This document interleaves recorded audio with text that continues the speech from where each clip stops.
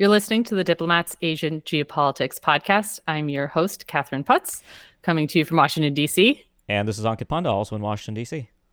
Welcome back, Ankit. It has been a while. We're going to have to apologize again to our listeners for a little bit of crazy timing, but both Ankit and I were traveling in the last month, and so it was sort of hard to schedule time to talk. But we have a great episode planned for you today. We're going to be discussing North Korean leader Kim Jong-un's meeting with Russian President Vladimir Putin, which happened last month. I happened to be in Seoul when it was happening, but excited to talk to Ankit about that meeting. So for those of you who don't remember, on September 13th, Kim Jong-un met with Putin in the Russian Far East at the Vostochny Cosmodrome. We can get into that. I know a little bit about that. I'd love to talk to you about space. But the content of that meeting was certainly colored by the war in Ukraine. North Korea is one of the few countries that has been staunchly in support of Vladimir Putin and in Russia in general, voting in the UN, always in Russia's favor. But I think one of the major issues that came up during this meeting, or at least in the discussion around this meeting, was the idea of arms sales, ammunition from North Korea to Russia. So Ankit, tell us a little bit about the background of this meeting, about the history of the relationship between these two countries, and we can take it from there.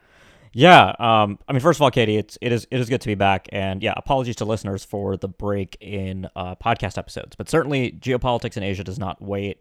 And I gotta say, we talk a lot about North Korea on this podcast, but I really should emphasize, it's really impossible to do a podcast on Asian geopolitics in this day and age and not talk about this summit, because I do think it's a really meaningful change in how both Russia and North Korea are approaching each other, right? North Korea, first of all, is a country that has, throughout its history, navigated periods of great geostrategic realignment between the great powers in ways to seek advantage for itself. Kim Jong, you can go all the way back to the country's founding out of the ashes of the Second World War, and of course in the lead up to the Korean War, the very idea of North Korea being even led by Kim Il-sung in the first place, Kim Jong-un's grandfather, was a product of Soviet decision-making.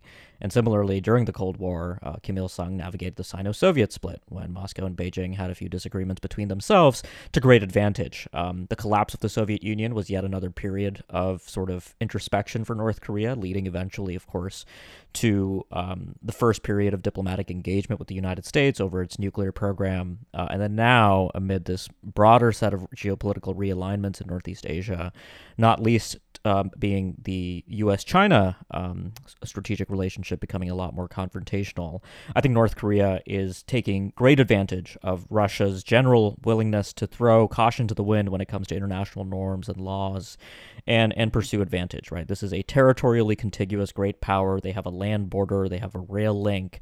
There's a long list of quid pro quos that both leaders, I think, stand to benefit from. And that's, I think, is the general logic that leads to this remarkable summit between Kim and Putin.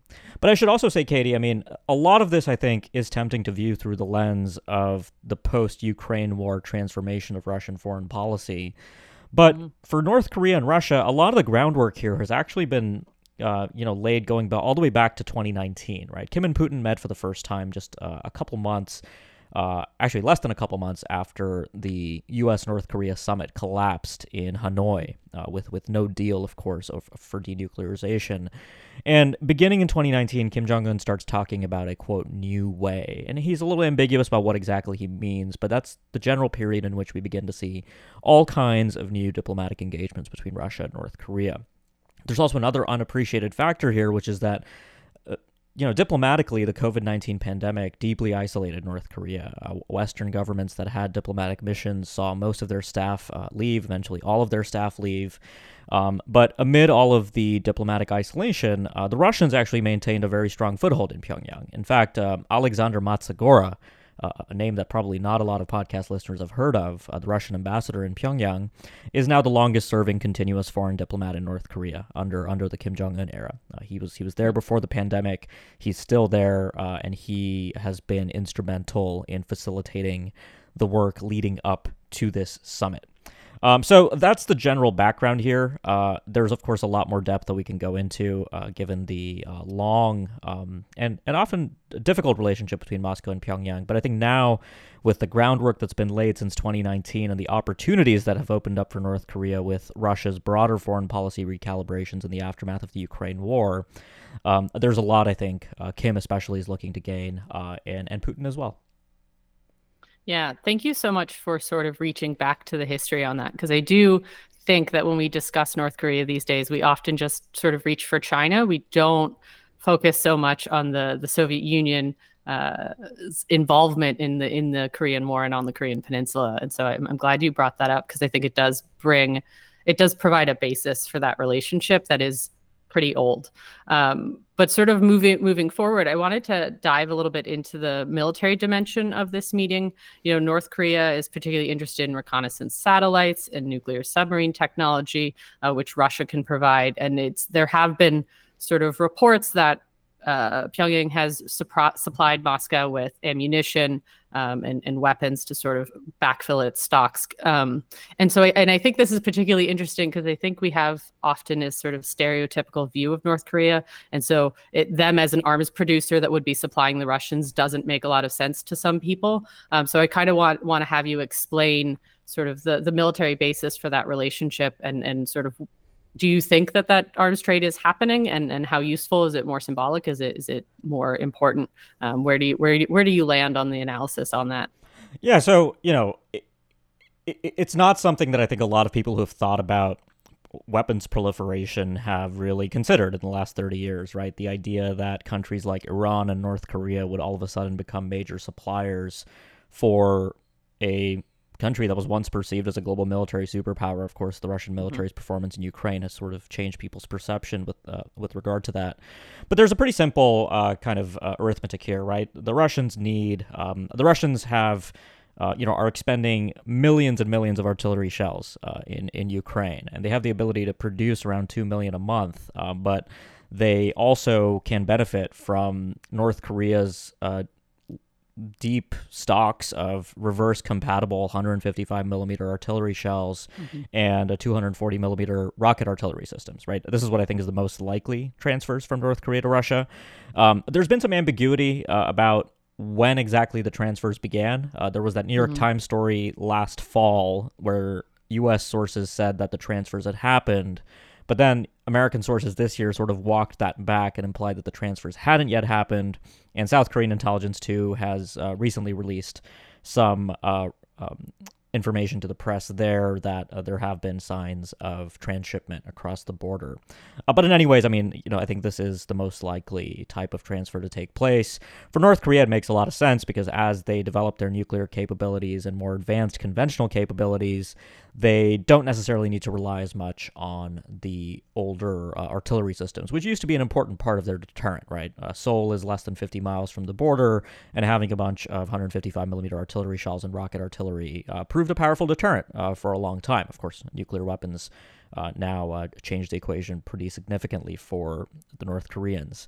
But more broadly, we've also seen the North Koreans start to liquidate their conventional capabilities as they rely more on nuclear weapons.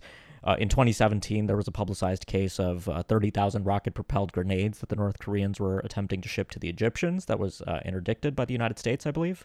And then for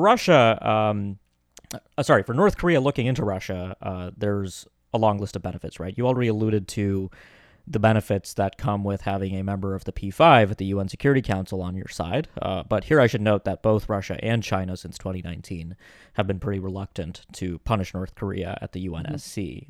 Last year after the ICBM tests resumed, both Beijing and Moscow opposed even the issuance of a presidential statement at the Security Council.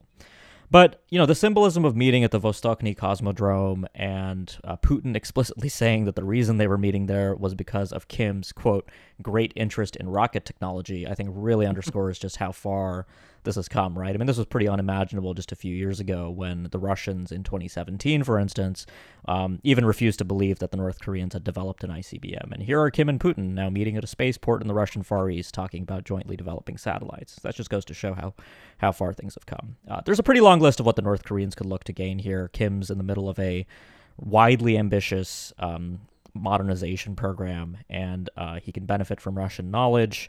I don't think naval nuclear propulsion technology, which sort of showed up in the New York Times again, quoting an American official, is going to be high on the list, just given that the Russians have never explicitly transferred that technology to another country and probably wouldn't be willing to do so with North Korea for anything short of a pretty high cost that the North Koreans might not be able to pay. But otherwise, I mean, developing satellites, even getting spare parts and capabilities to maintain North Korea's aging and obsolete fleet of Soviet origin submarines and fighter aircraft and transports, that could all be very valuable for North Korea. There's a lot to be gained here. Ultimately, I think this is, the logic driving this, I think, is primarily transactional, despite the dressing of the two leaders kind of talking about their broad opposition to the United States-led world order. I don't think the primary motivation of this is ideological, despite the temptation in D.C. to kind of see this as evidence of a new authoritarian axis. But I do think, it is in the benefit of both Putin and Kim to portray that they do have this common problem with a world where the United States and the West continue to write the rules. Mm-hmm.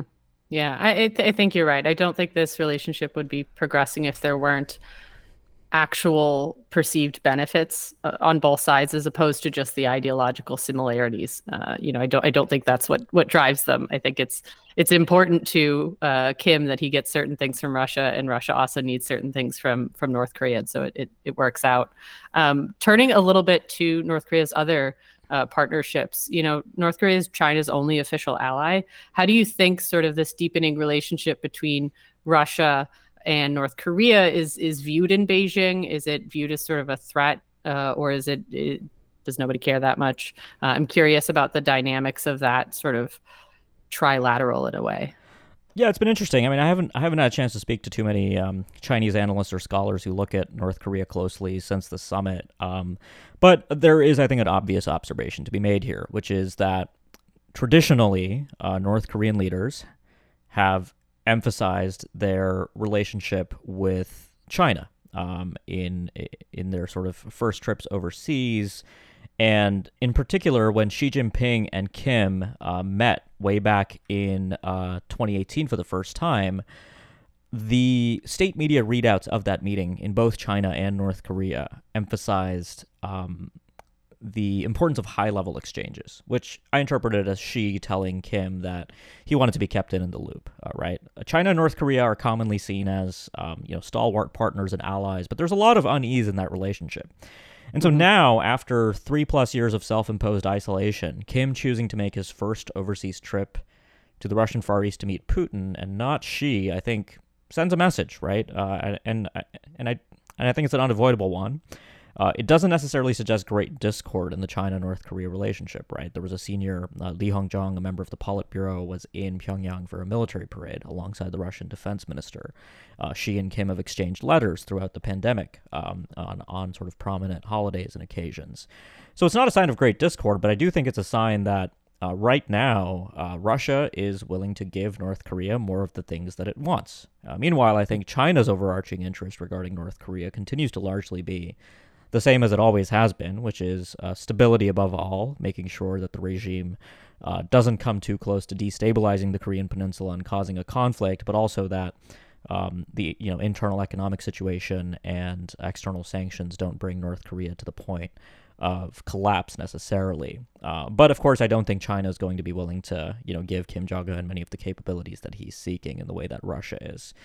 So it's interesting. Now, though, I think that Kim has started traveling overseas again, I would strongly expect his next meeting to be with Xi Jinping at some point. In fact, I would be very surprised if we don't see a Xi-Kim meeting within the next 4 to 5 months. It would be pretty unusual to not have that kind of a reconnection with the Chinese at the highest levels, given what Xi and Kim have discussed during their previous summits. It seems to be something that China in particular values. Wow. The listeners, you've heard it here first. Ankit's prediction.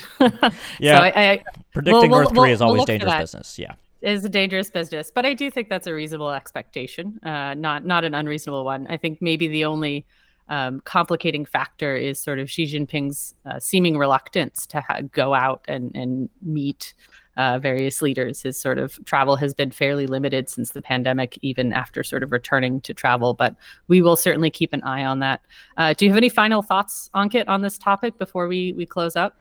Yeah, I mean, I always have thoughts on North Korea, right? But I mean, let me just say this to close, right? I think the real significance, and particularly, for any listeners who care about U.S., South Korean, or Japanese policy on denuclearization in particular, this Kim Putin summit, for the first time, arguably since the collapse of the Soviet Union and the initiation of North Korea's pursuit of nuclear weapons, I think represents a really significant change in Northeast Asian geopolitics that provides North Korea with just a tremendous opportunity to continue sustaining its nuclear weapons program indefinitely. Right? That was already the case, in my opinion, even before this summit.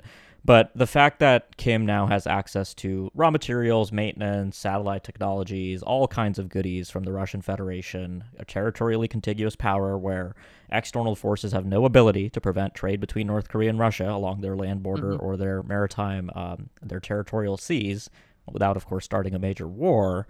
That I think has serious implications for how we think about the policy approach to North Korea, right? Keeping Kim from developing his capabilities further through the implementation of international sanctions, I think this is absolutely the final nail in that coffin, right? That policy has been struggling for a long time, but I think this is explicitly a moment where there should be a wake-up call in Washington and Seoul that the status quo policy approach isn't going to work in the way that it, I mean, not that it was ever working, but especially now, I think there's really a strong reason to rethink things. I could go into what might be done about this, but I'll kind of spare you that. But more broadly, I think that is the takeaway here, that if Putin and Kim are going to be doing business in the way that they've indicated that they will, that presents, I think, a serious challenge for containing and constraining North Korea's capabilities. All right. Well, on that note, we will close up. As always, it's a pleasure to talk to you, Ankit, and I'm sure we will get back to that final thought of yours on what can be done about North Korea in a later episode. For our listeners, please like us, leave a review, recommend us to your friends, and always feel free to get in touch with Ankit or I about topics you'd like to see us cover. We will try to be a bit more consistent this fall and winter as our travel schedules sort of calm down. And thank you again for your patience and your listening. Have a great day wherever you are. Thanks, Katie. Always fun chatting.